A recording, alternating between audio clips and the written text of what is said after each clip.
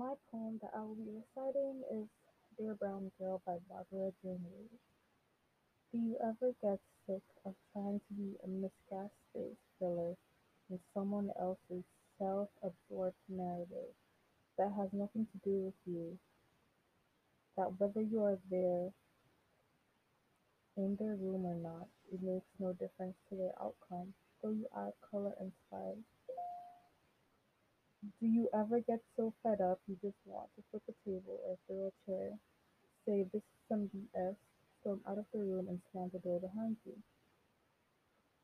A couple of things about that room: they don't want you in it. It's true, but it's also true that it's a pretty whack-ass room. Its outdated decor is garish, overstuffed. The air in the room is dense with mold, and it is filled with people who keep running into you because they don't see you there or want to see themselves in your skin. Then disrobe and stash you when you become inconvenient, such as when more important people enter the room. This room is also filled with brown people who are okay with being flayed and trapped, and they are not pleading with you to just shut your mouth. They are trying to push you out the window. Why would you want somebody to be in this room with them? When they try to convince you that they are not racist, but you can tell them to shut their dirty lying mouths. You can tell them where they can refill their own glasses, see their eyes well up, see how small they become, see them now disrobed, see them whimper and kneel. You can tell them their fragility is coming unhemmed, peeking out from the yellow drapes their fabric must have been deeply manicured. Gaze at them for a short while. You don't even have to say anything mean. Say nothing at all, just gawk and occasionally smile. See the sheen on their Vaseline teeth melt away. See the luster of their precious jewels disappear.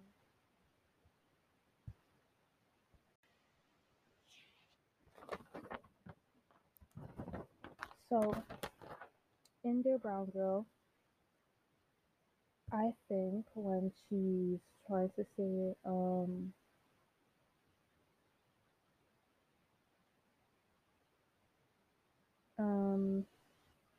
a couple of things about that room, they don't want you in it, it's true. I think she is speaking about the room metaphorically and relating it or and using it indirectly to say the room is society. She's talking about a black girl's role in society or black people's role in society, saying they don't want us here. White people, they don't want us here because they don't treat us right. They don't treat us as if we are human beings. They just want us here. And when she says, if we, do you ever get sick of trying to be a miscast of space filler in someone else's self-absorbed narrative? She's saying that white people don't really see us as anything other than a prop in their lives. Um, they just see it. They see it as their world, and we're just in it. They're self-absorbed. They only care about their self. Their narrative is the world revolves around them and nothing else. Um, the people, place, the people in the place as props for their own personal reputation. So we're props in their room to help their personal reputation, so they aren't seen as what they are, which is racist. Um, and that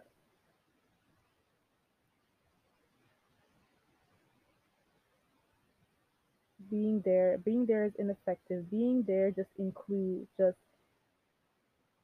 being included just benefits them. So they are seen as a good person. Um, because once you show that you aren't racist, people automatically think that you're a good person and you care about other people other than yourself, which is not the point here. That's not what she's trying to say is that that's what's seen, but that's not what happens. The society is the enclosed space. The people in the room. She's asking why. Why is it that the black people in society are okay with being treated like this? She feels as though she she feels as though she is the only one with a problem. She's the only one to try it. Like, do you ever get sick of trying to be a miscast of space? Like, does why are the other black people in the room okay with this? And why is she the only one speaking out? Why are the other black people okay with being treated like this? Do they ever get sick of that? That's what she's asking. Um, a couple of things about that room, they don't want to see you in it. It's true. They don't want you in it. Yeah, white people don't want us in the world. They don't want black people in the world. We're just stuck in it and they have to deal with it, and they deal with it in the way of how they treat us and what they do, and a lot of things that they use to put us down and reprimand us and place themselves on a pit on a basically they see themselves as royalty above us and that we're nothing. They put themselves on a pedestal. Um, they're saying she's saying you're in this room, but you're not. So you're in the world, but in their world, you're not in the world. Basically, you're like a variable, and they treat us as though we are variables. The room is symbolic. It's a symbol. Um, when it says they're outdated decor, it means they're outdated values and beliefs. They're boastful. They're full of pride and prejudice. Um, they don't want us in the world. She's saying basically most she's basically talking about racism indirectly, which is exactly what racism is. It's indirect. Um, when she says you can tell when they try to convince you that they are not racist, but you could tell them to shut their dirty lying mouths. You could tell them where they can refill their own glasses. See their eyes roll up. See how small they become. See them now disrobe. See them whimper and kneel. It's like when you call them out on being racist, you unshielded them. You reveal their mask of who they actually are.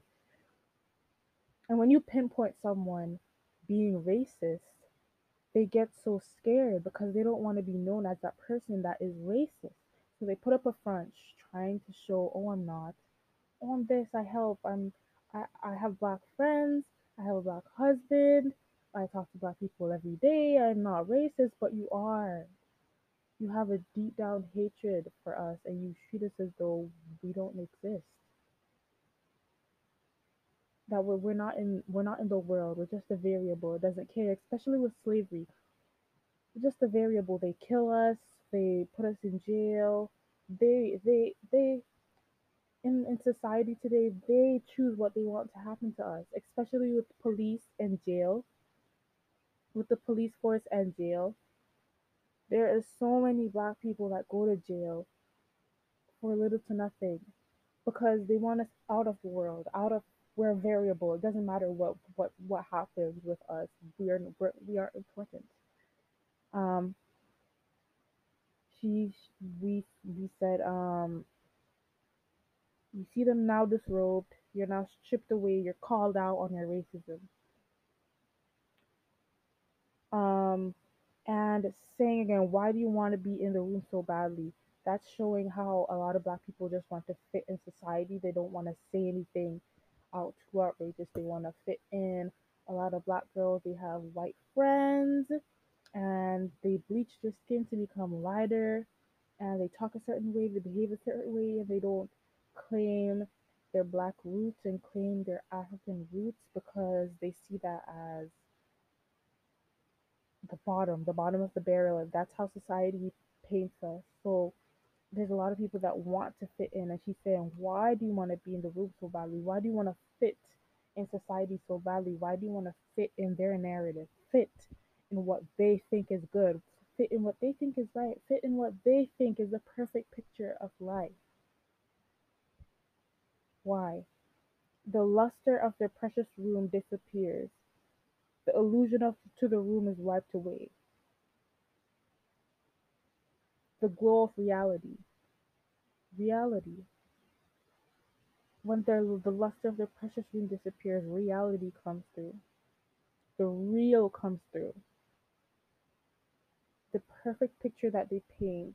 When you call them out on their racism, a lot of those stuff come through. Their hatred, their prejudice, their discrimination against everyone. It all comes through, it all shows. It shows how they think of us. Not the perfect picture that they were painting to show, oh yeah, I like black people this, when it's not actually, that's not how it goes. Black people are treated fairly. Yes, no, that's not how it goes. In society today, we're just caught up in everyone else's narrative of life, and that's how it is, and that's how it's basically always going to be. Back then and now, nothing's changed. The only thing has changed, the only thing that has changed is that they found better ways to hold up their shield so it can't be disrobed. Hold up their mask so it can't be disrobed. When it says they're cheap fabric, it's basically racism. That's what racism is based on. Their fabric cheaply manicured. The perfect picture is cheap that they put out there. It's cheap. It's not real. It's not reality. It's not good. It's not valuable. It's just garbage.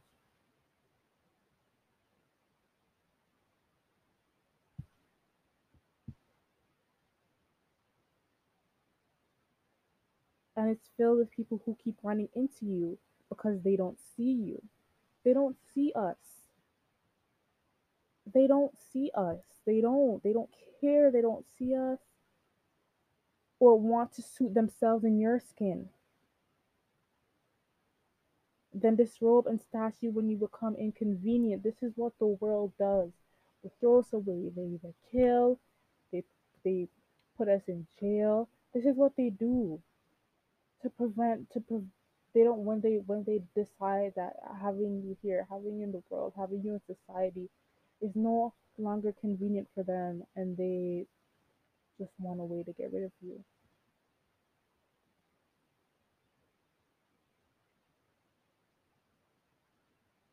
It's a pretty whack ass when society is whack.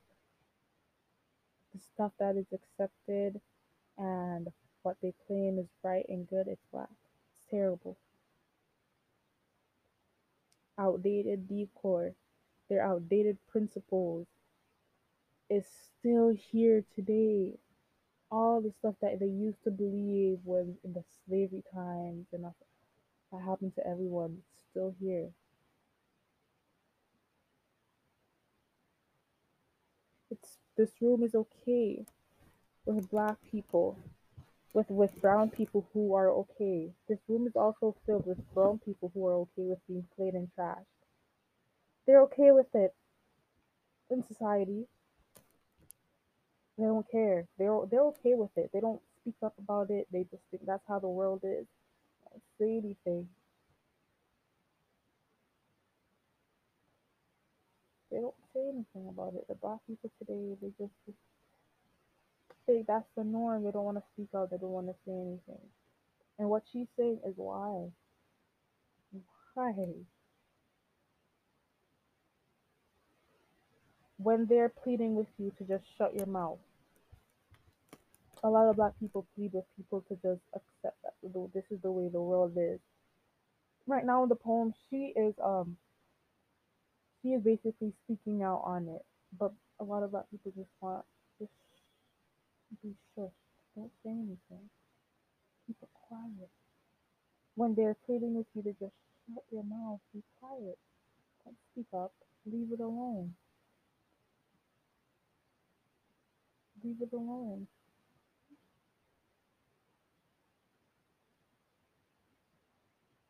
These people are okay with the world being like this, and they've accepted it. They don't want to speak out.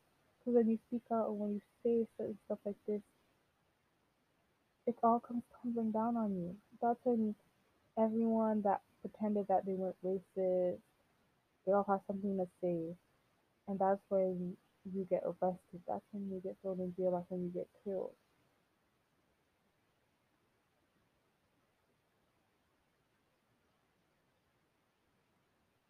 Um, this poem has a lot of metaphors. Speaking about the room, it's a very indirect poem. You have to unravel it to understand it a bit. It's a very good poem. I really love it because I really understand it now than from before. Shows her exhausting pain and the for society, for the world. And it's just so many. One question: why? Why? Why is the world like this? Why does the world have to be like this? You know, it's just messed up. But I'm Tori Miller, and that is my podcast. There's a lot of metaphors in this poem. A lot of metaphors, um, and also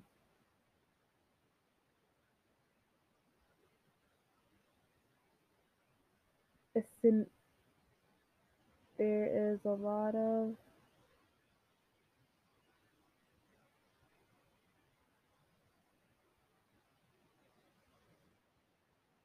synecdoches. Um, the irony of the poem is just crazy. Um, there's a lot of met, met, metonymy, especially when she's talking about the room. Um, the room has a deeper meaning, so I think it's a allegory. Yeah, I think it's allegory. And allegory. Okay,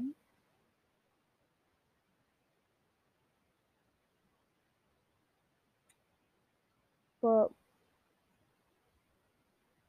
mostly,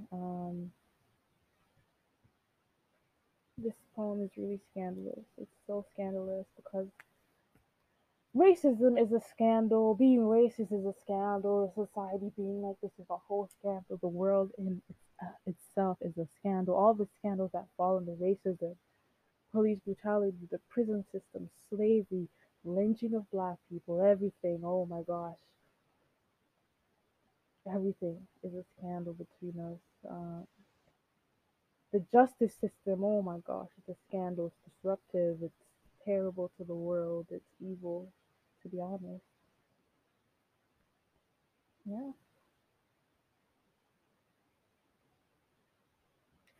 When she describes a lot of the outdated decor, it's a symbol. The room is a symbol. Society being the room symbol. A lot of this stuff is spoken metaphorically. Yeah, a lot of them are just symbols and syndices and yeah, allegories.